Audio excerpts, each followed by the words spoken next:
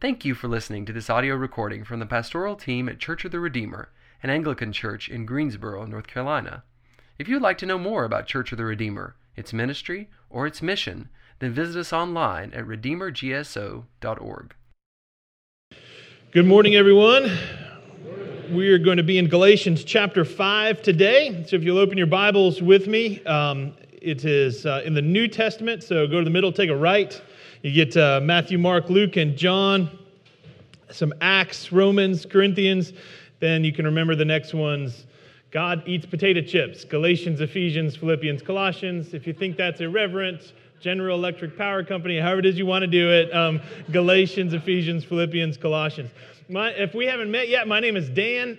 My wife Karen and I, along with our two sons, Eli and Silas, have just recently moved here within the last month, and we are delighted to be a part of the Redeemer community, and we're excited to get to know all of you better, and we are trying very hard to learn lots of names. So please forgive us if you have to introduce yourself 2 or 3 times, because we are in that phase where we recognize faces, and we might really like you and have no idea what your name is. And so give us some time. We will get there. But thank you for the reception that we have had here at Redeemer. Now, let's get into the Word, which is what we came here for. Galatians chapter 5, verse 1, Paul says this: "It is for freedom that Christ has set you free." What a masterful piece of writing. I mean, it's pithy, it's memorable, it's forcefully expressive, like, ask not what your country can do for you, but what you can do for your country, right? It's purposely repetitive for emphasis. It is for freedom that Christ has set you free. It's inspiring. It's a rally cry. It's rousing. It makes us want to say, yes, amen. It is for freedom that Christ has set us free. Yes, amen. But what does it mean? Like, it's exciting, but what does it mean, right? It makes us want to emote. Freedom, right? I mean, you can't talk about freedom without a Braveheart reference in there somewhere. But what exactly does it mean? Freedom. It is for freedom that Christ has set us free. Now, this verse in particular is susceptible to varying interpretations in our culture because of the word freedom. This is an important word for us as Americans. Right? We value our freedom and don't want anyone impinging upon our freedoms. We are the home of the free. Right? We are about to celebrate the American Independence Day, where we go visit our Statue of Liberty and ring our Liberty Bell. I mean, freedom is a huge part of our consciousness as Americans. So much so that even when I start to talk like that, there may all of a sudden become a tension in the room, where some people start to go, all right, where's the new guy going with this, right? Like, is the new guy going to say something bad about America? Because I'm not going to like that, right? You're listening about what, and other people are going, whoa, where's the new guy going with this? Is he going to preach against how the evangelical church is over-identified with right-wing Republican politics? Is that what he's going to do today? Is that what's going to happen? I'm going to disappoint you all because we're not talking about partisan politics this morning. But I want to say something that I think people on both sides of the aisle in our very divided country can agree on. That many of the tensions and the significant disagreements we see in our culture and our country today are due to differing understandings of the word freedom.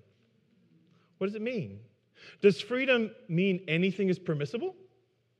Does it mean no one should be able to tell someone else what they can and can't do? Right? Does freedom mean no rules? That's the 9-year-old answer, right? Because you say, why are you drawing on the wall? And they go, well, it's a free country. Right? That's what they say. They appeal to the very core of who we are as Americans. I can do whatever I want because it's free. But here's the problem when you start to process through that a little bit is let's go to our founding documents, right? The preamble to the Constitution. We the people, in order to form a more perfect union, establish justice, ensure domestic tranquility, provide for the common defense, promote the general welfare, and secure the blessings of our liberty to ourselves and our posterity, to ordain and establish this Constitution for the United States of America. Then it goes on to lay out all the laws of the land. Well, which is it? Are you holding our liberty and securing the blessings of our liberty, or are you giving us laws? Which is it? So apparently, even with freedom, there is some constriction. But when does the constriction of the law impede our freedom, and when does it secure our freedom? Right, these are the struggles that we have, right, of this tension of pulling apart what does this word freedom means. And here in Galatia, the city, the area in which this letter was written by Paul, the church planting missionary. He planted churches, kind of moved on, and had to disciple a lot of those churches through letters such as this.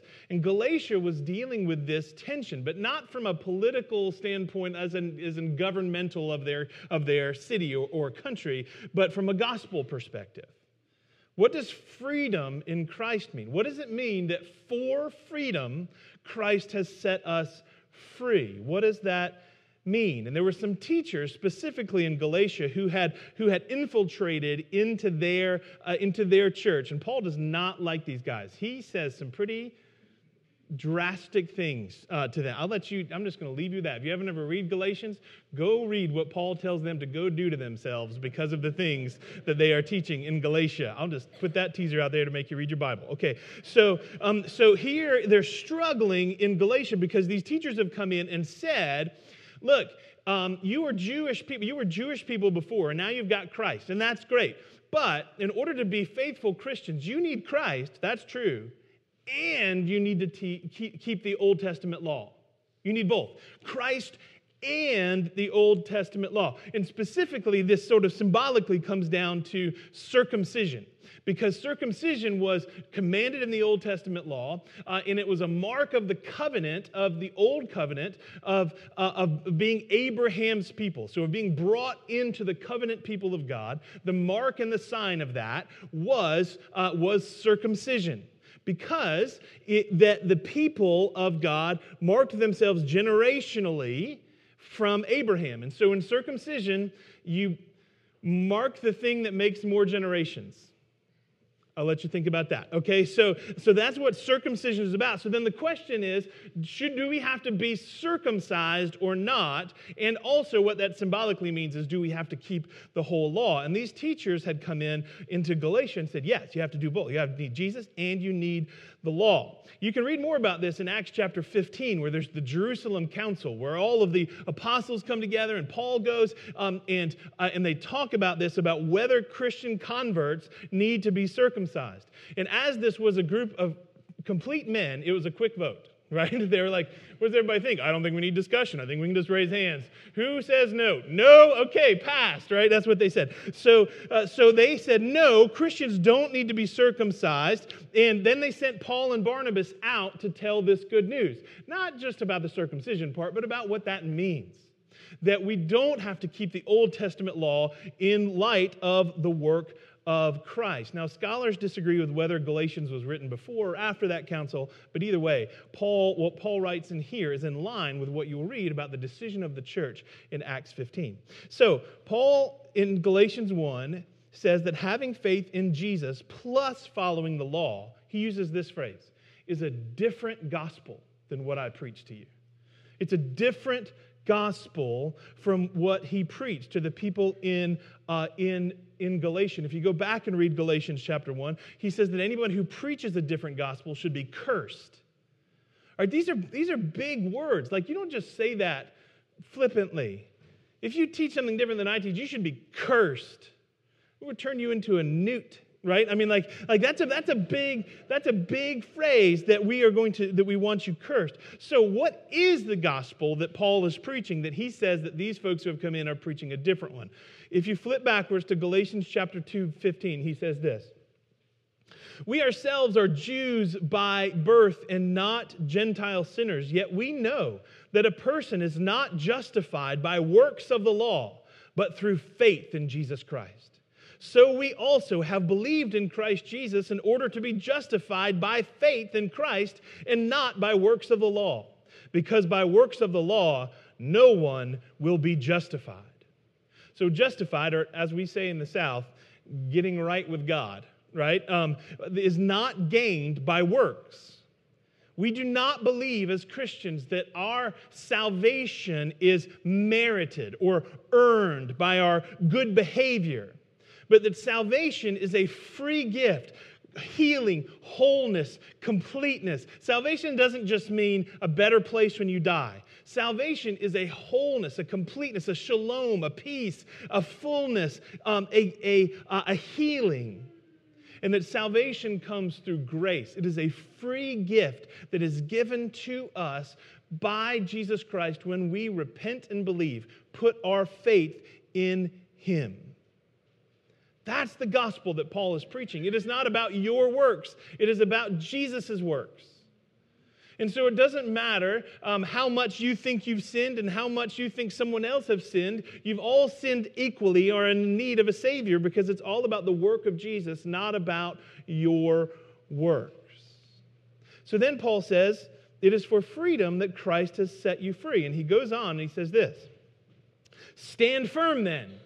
So we are in Galatians 5, verse 1. Stand firm then, and do not let yourselves be burdened again by a yoke of slavery. So he's speaking to Christians here, and he's saying, you have been set free by Christ, so don't let yourself be burdened again by a yoke of slavery. Don't think Jesus plus the law. So he's saying no circumcision, eat an oyster, have bacon, God is good. That is the summary of Galatians chapter 5. And so is that it? Sermon over? Let's bow our heads and pray. Well, but wait. When we started off, we talked a little while ago about how freedom doesn't mean no rules. That's not what that means. So is there any standard of moral or ethical behavior for Christians if the Old Testament law is canceled? Jump down to verse 13. Paul starts to flesh this out a little bit more. He says, you, my brothers and sisters, were called to be free. But do not use your freedom to indulge the flesh. Rather, serve one another humbly in love. So you were called to be free, but he's starting to put some limits here. Freedom is not carte blanche. It's not, freedom means anything, anywhere, anytime, whatever it is that you want to do, you are free. That's not what freedom means. Because the goal here, friends, and we're going to keep coming back to this, the goal is not freedom in itself. The goal is flourishing. The goal is not freedom in itself. Freedom in itself is the freedom for good and for evil. The goal is flourishing. The goal is God, not just freedom. We're not going far enough with our understanding of what freedom is. So he says, you were called to be free, but don't use your freedom for indulging the flesh, but do use your freedom to serve others. If you look closely at the main verse that we've been focusing on, Galatians chapter 5, verse 1, Paul is kind of setting things apart here where he says there's a freedom from something and a freedom for something. It is for freedom that you have been set free, and we could add from something else, right? It's from slavery, from sin, from the Old Testament law, it is for and from. So let's deal with what you've been set free from first. The gospel of Jesus sets us free from the penalty of the law, which is death. It's already been paid. The penalty of the law that we have all broken, the law of perfection, the law that says, if you are going to say, I'm going to be a Christian by my merit and my goodness, then you have to keep the entire Old Testament law. Not just the ones that you feel are beneficial and leave out other ones. All of it. Paul says, then the verses that we skipped there in Galatians chapter 5, he says, if you are going to be circumcised, if you're going to be saved or justified by circumcision, then you have to keep the whole law, not just that part, all of it. So if you are going to have your justification through works in the law, then it has to be every bit of it. So, things like, if your children misbehave and don't listen, take them to the gate of the city and stone them to death.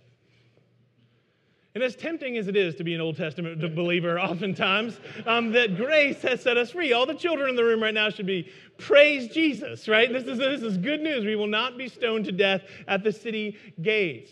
You have to hold to the dietary laws. You have to hold to the purity restrictions. You have to hold to every bit of it, not just what is culturally acceptable right now.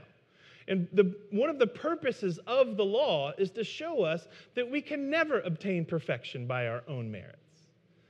Read, the entire Old Testament. That's what it's all about, is showing that we need a Savior, that we need more than external help. There was this, when we used to live in Fayetteville, North Carolina, there was this really big, tall building in the middle of town that said self-help at the top. And it was always confusing for me because I was like, if I can help myself, why does there need to be a giant building full of office spaces to teach me how to do it? Right? That self-help doesn't work. Externally, just trying to fix yourself from the outside doesn't work. And you can tell because you have never kept a New Year's resolution in your life. That's why Lent comes a little bit later, so you can repent from all of your false promises that you made a couple of months before then. So Christ has come in, and he has canceled the penalty of the law, because the law says if you are going to be justified by this and you don't keep all of it, then you will be punished by what it is that you think you're going to gain salvation through. And so the penalties of the law also are upon you, which is death for your sin. And so Jesus came as fully God and fully man to stand in our place with the debt to be able to pay as a human being, but with the ability to pay that debt as God himself.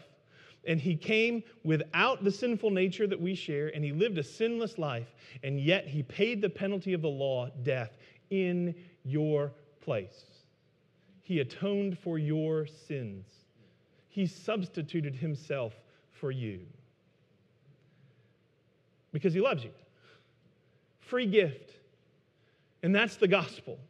That's the gospel that Paul is preaching, that says you belong to Christ because Christ loves you, not because you earned it and you're good enough and you're smart enough and gosh darn it, people like you. Like it is not, that is not why Christ has come to save you. He has come to save you because he is good and he loves you, and that being a Christian is about saying, I need to repent and believe that I need to save free from the penalty of self. So we've been set free from the penalty of sin and the penalty of the law, which is death, which, if we take seriously, friends, should be a moment of sheer and utter rejoicing for us. Like, we've heard this before. If you're a Christian, I'm not saying anything right now that you're like, oh, I'd never heard that before. I mean, this isn't revolutionary if you're a Christian. If you're not a Christian, you might still be kind of working through this, and that's great. We're glad you're here to be able to start to process that through with us. But we have heard this oftentimes so much that it just slides on by us without us rejoicing. Friends, if Christ had not come, you would still be in your sins and eternally condemned to hell itself, because you have sinned against your Creator and your Maker and the perfect, loving God who made everything. But Christ has come and saved you at his own cost. So we are saved, we have freedom from the penalty of the law. But then we are not just slaved from slavery to the law. We are saved, we have freedom from the penalty of sin, freedom for what? Verse 13 tells us that although we're not bound by the law, that doesn't mean that sin ceases to exist. The word flesh he uses there in verse 13. When he says, you are called to be free, but do not use your freedom to indulge the flesh, rather serve one another. The word flesh, oftentimes Paul uses this word in opposition to the Holy Spirit. There's flesh and Holy Spirit, which we'll see in just a minute. So he's saying here, you've been set free from one kind of slavery in the law. Don't get enslaved then by the flesh either, and by the sin of the flesh. So you're going to be enslaved by the law of perfection that you can't hold. Don't come out of that and swing the pendulum the other way and all of a sudden become a slave to the sin of your flesh. That's no good either. Tertullian, who was a 3rd century church father, and he talked about this, and this should be important to just think. They were dealing with this even in the 2nd century, right? 2nd, 3rd century. Tertullian said that just as Jesus was crucified between 2 thieves, the gospel is ever crucified between 2 opposite errors. These errors are legalism or moralism on one side and license or hedonism on the other side. The gospel is in the middle. So legalism is the understanding that salvation comes from our good works. We earn it by being good enough. And usually we're soft on this. We're like, we're not as bad as Hitler, not as good as, Mother Teresa. But God probably grades on a curve. I'm thinking that I'm better, I'm good enough. And so how grace-filled you are depends on where that line is, like in how close to Hitler it is, right? And we don't want to think perfection of the law. We like to think I'm good and good enough. There's no good enough in the Scripture. There's perfect and imperfect. There's righteous and unrighteous. That's it. So the legalists usually like to pick and choose, right, in this, because they go, Bible says you shouldn't have tattoos. You might go to hell if you have a tattoo. But then they ignore the part where you can't trim your beard. That is 2 verses later, also in Leviticus. So which is it? Right? So legalists have a hard time with sort of getting their own thoughts straight on this. Now, the opposite error is license. It's using grace as an excuse to say that since Jesus canceled the moral code, that there therefore is no sin. A simpler expression of this is to say, my behavior makes no difference because God knows that I'm good in my heart. Yeah, see, God does know your heart. That's why He gave you the law to compare your heart to this, and you will see that your heart is black and icky, right? I know you want to think, no, but everyone's good on the... No, they are not. Like, there's no part of the Scripture that ever says that. And if you've ever driven anywhere on any road, you know that people are not good innately. So when they say, but God knows my heart, yes, He does. So He sent Jesus to die for your bloody, nasty, dirty, dark heart. Okay.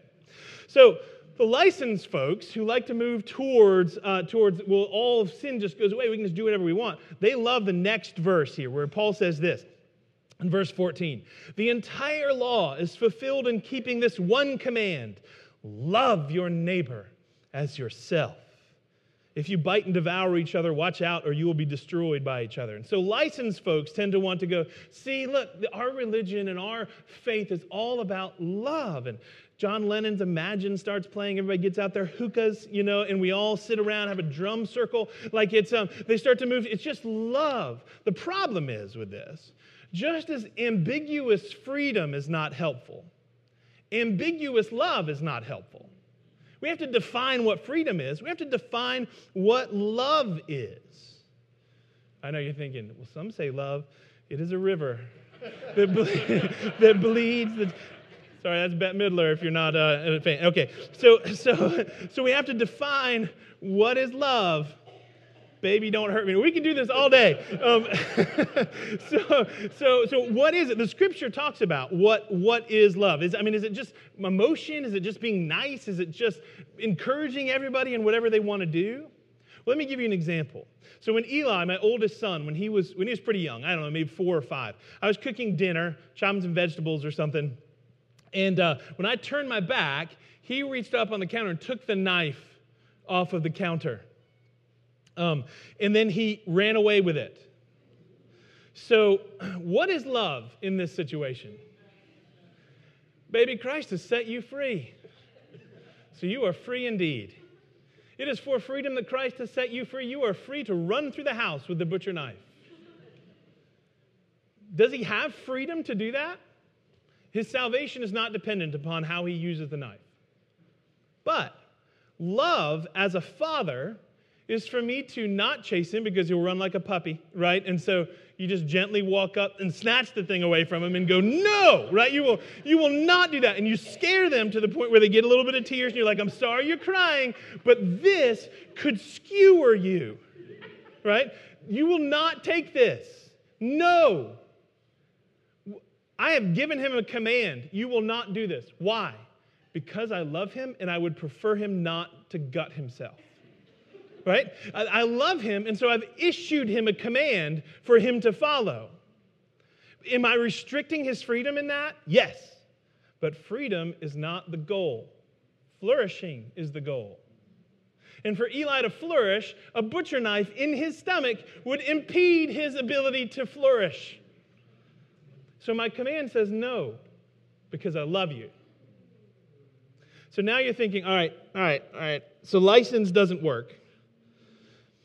But legalism doesn't work. What are we sort of left with? Well, Martin Luther says this. He was a 16th century theologian, father of the Reformation. He wrote a treatise called On Christian Liberty, and he said, "Our faith in Christ does not set us free from works, but from false opinions concerning works. That is, from the foolish presumption that justification is acquired by works. Faith redeems, corrects, and preserves our consciences so that righteousness does not consist in works, although works neither can nor ought to be wanting." In other words, good works and the good things that the law commands us to do and keeps us from should still be in place. Thomas Aquinas, a 13th century monk and theologian, said, "It seems that it is not an effect of law to make men good." I'll explain this in just a second.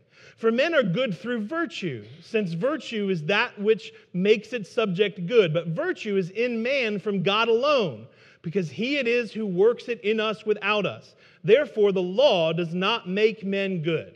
So here's what he's saying. External actions don't make us good.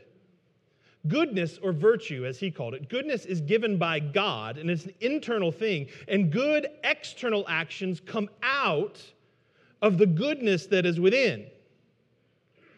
External actions can't make us good, but when God makes us good on the inside, external good actions should come. And if there are no external good actions, then we have to to say, has that internal goodness change actually happened?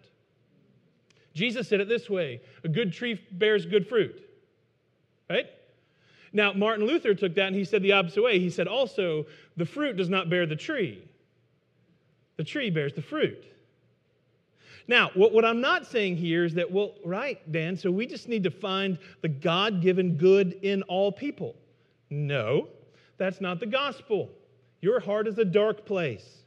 You need a Savior. And what Jesus does, and through the giving of the Holy Spirit, is that when we repent and believe, we have crucified our old selves, and that we have a new heart to be able to want to follow God. So the idea here is that Eli, what I desire for him is not to just not touch the knife.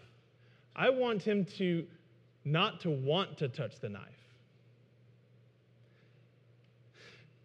James Smith explains Aquinas in this way. He said, there's an inversely proportional relationship between virtue and the law.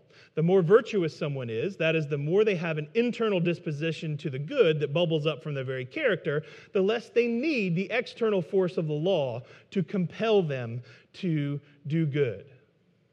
So Paul says it this way: don't use your freedom from the law to indulge in the desires of the flesh. And then he's going to give us a different alternative: living by the Spirit. Verse 16, so I say, walk by the Spirit, and you will not gratify the desires of the flesh. For the flesh desires what is contrary to the Spirit, and the Spirit what is contrary to the flesh. They are in conflict with each other, so that you are not to do whatever you want.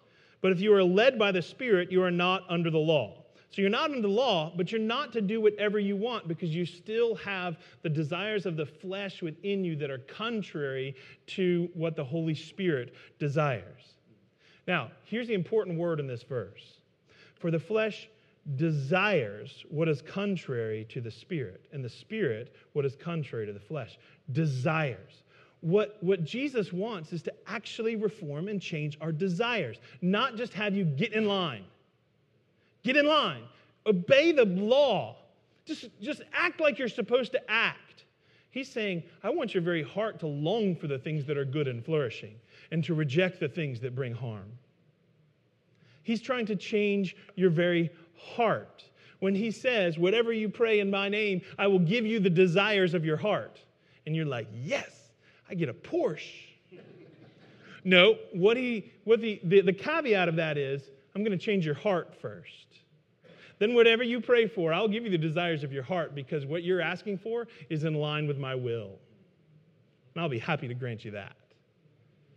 Like when my son says, "Can I please mow the grass, Daddy?" And I say, "Yes, you can," right? That is, I want him to want that, not just say, "No, you have to go and do that." So this flesh desires what kills and destroys. The Spirit desires what is holy and righteous and pleasing to God.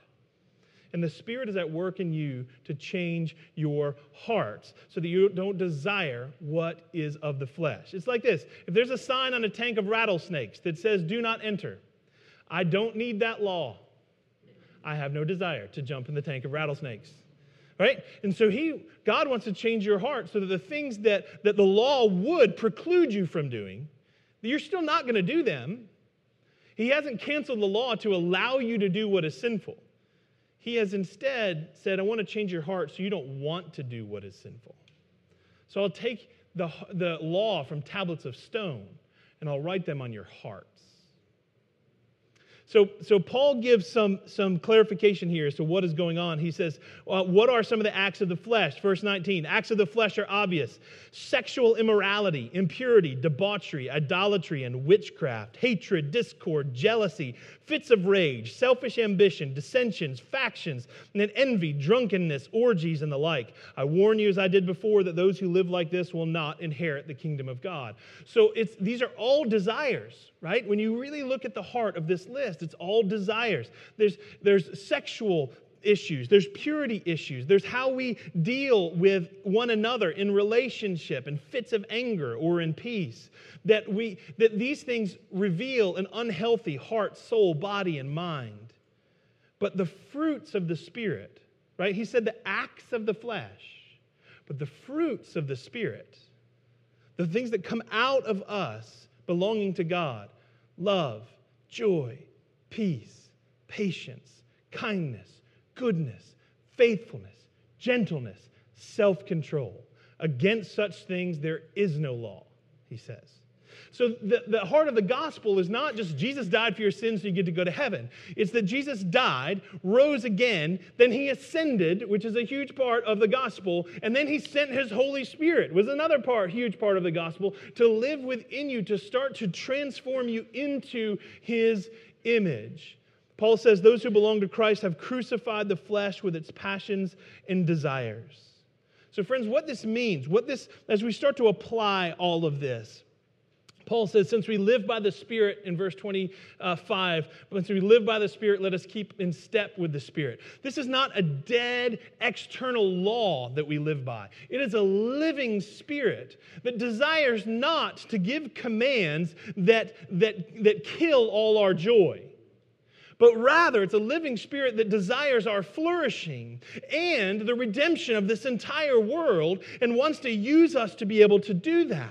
And he says, don't use the freedom you've been given to desire, to fulfill the desires of the flesh. Like, don't settle for that, because there's something so much greater, which is the freedom that is given in Christ. Freedom from shame, freedom from fear, freedom from anger, freedom from bitterness, freedom from sin, freedom from death. And that you have freedom for bringing new life, bringing new growth, bringing reconciliation, bringing redemption, bringing wholeness, bringing family. You've been set free from in order to have freedom for these great things. So a couple of things I'll leave you with in this. How do we apply this? We need grace. Although we've crucified the desires of the flesh, they're still there.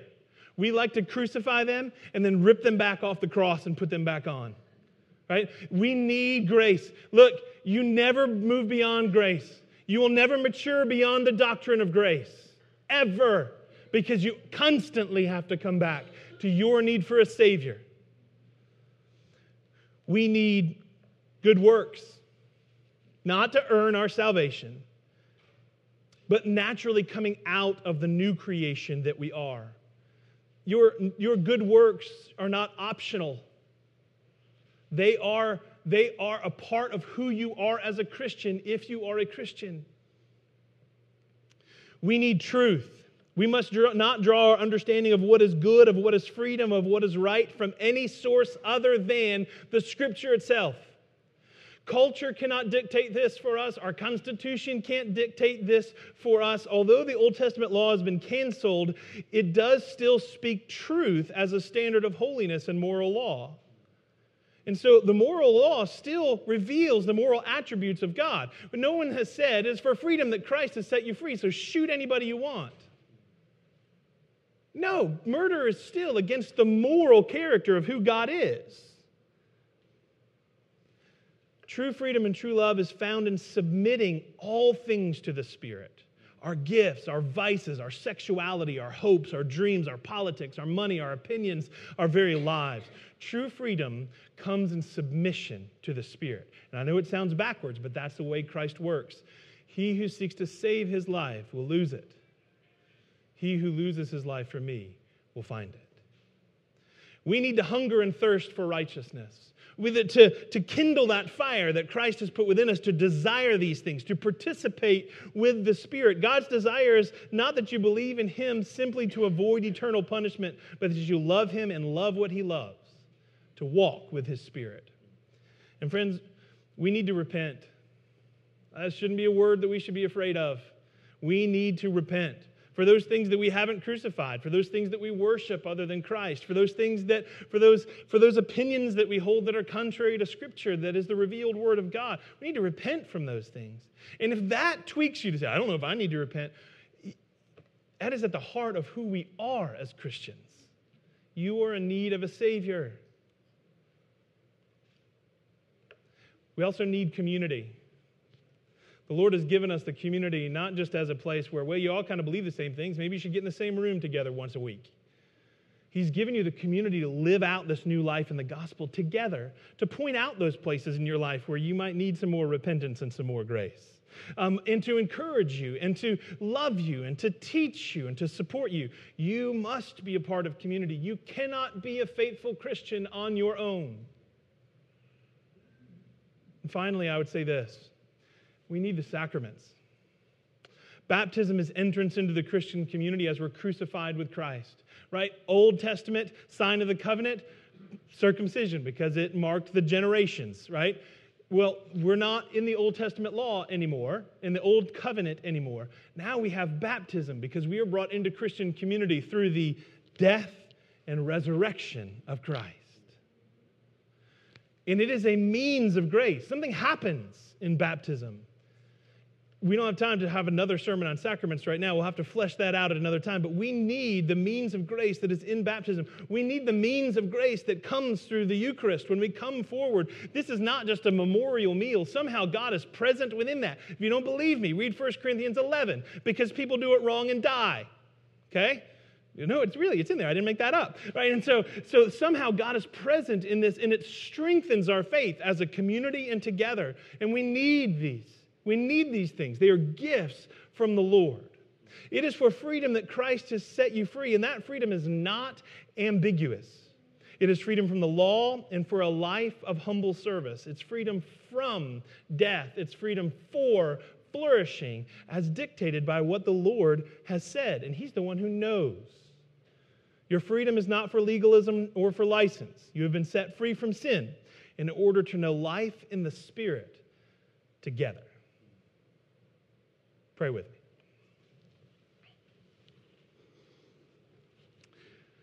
Father, big complicated things today on the balance of faith and works and how on salvation and how that all comes together. And Lord, what it boils down to is that we need you.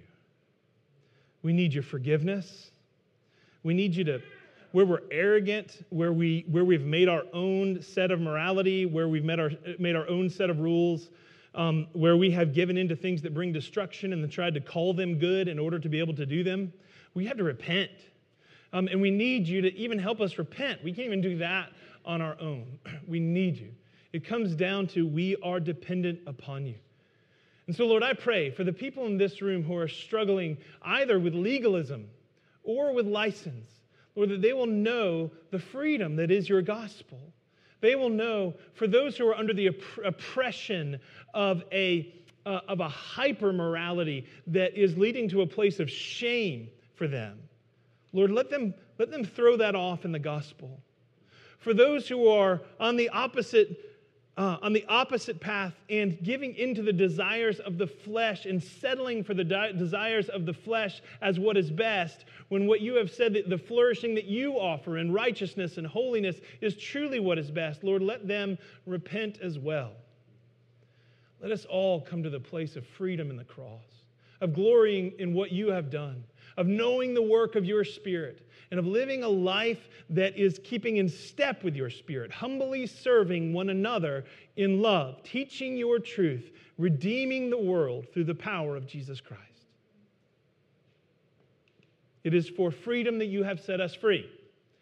Let us use that freedom responsibly and well. In your name we pray. Amen.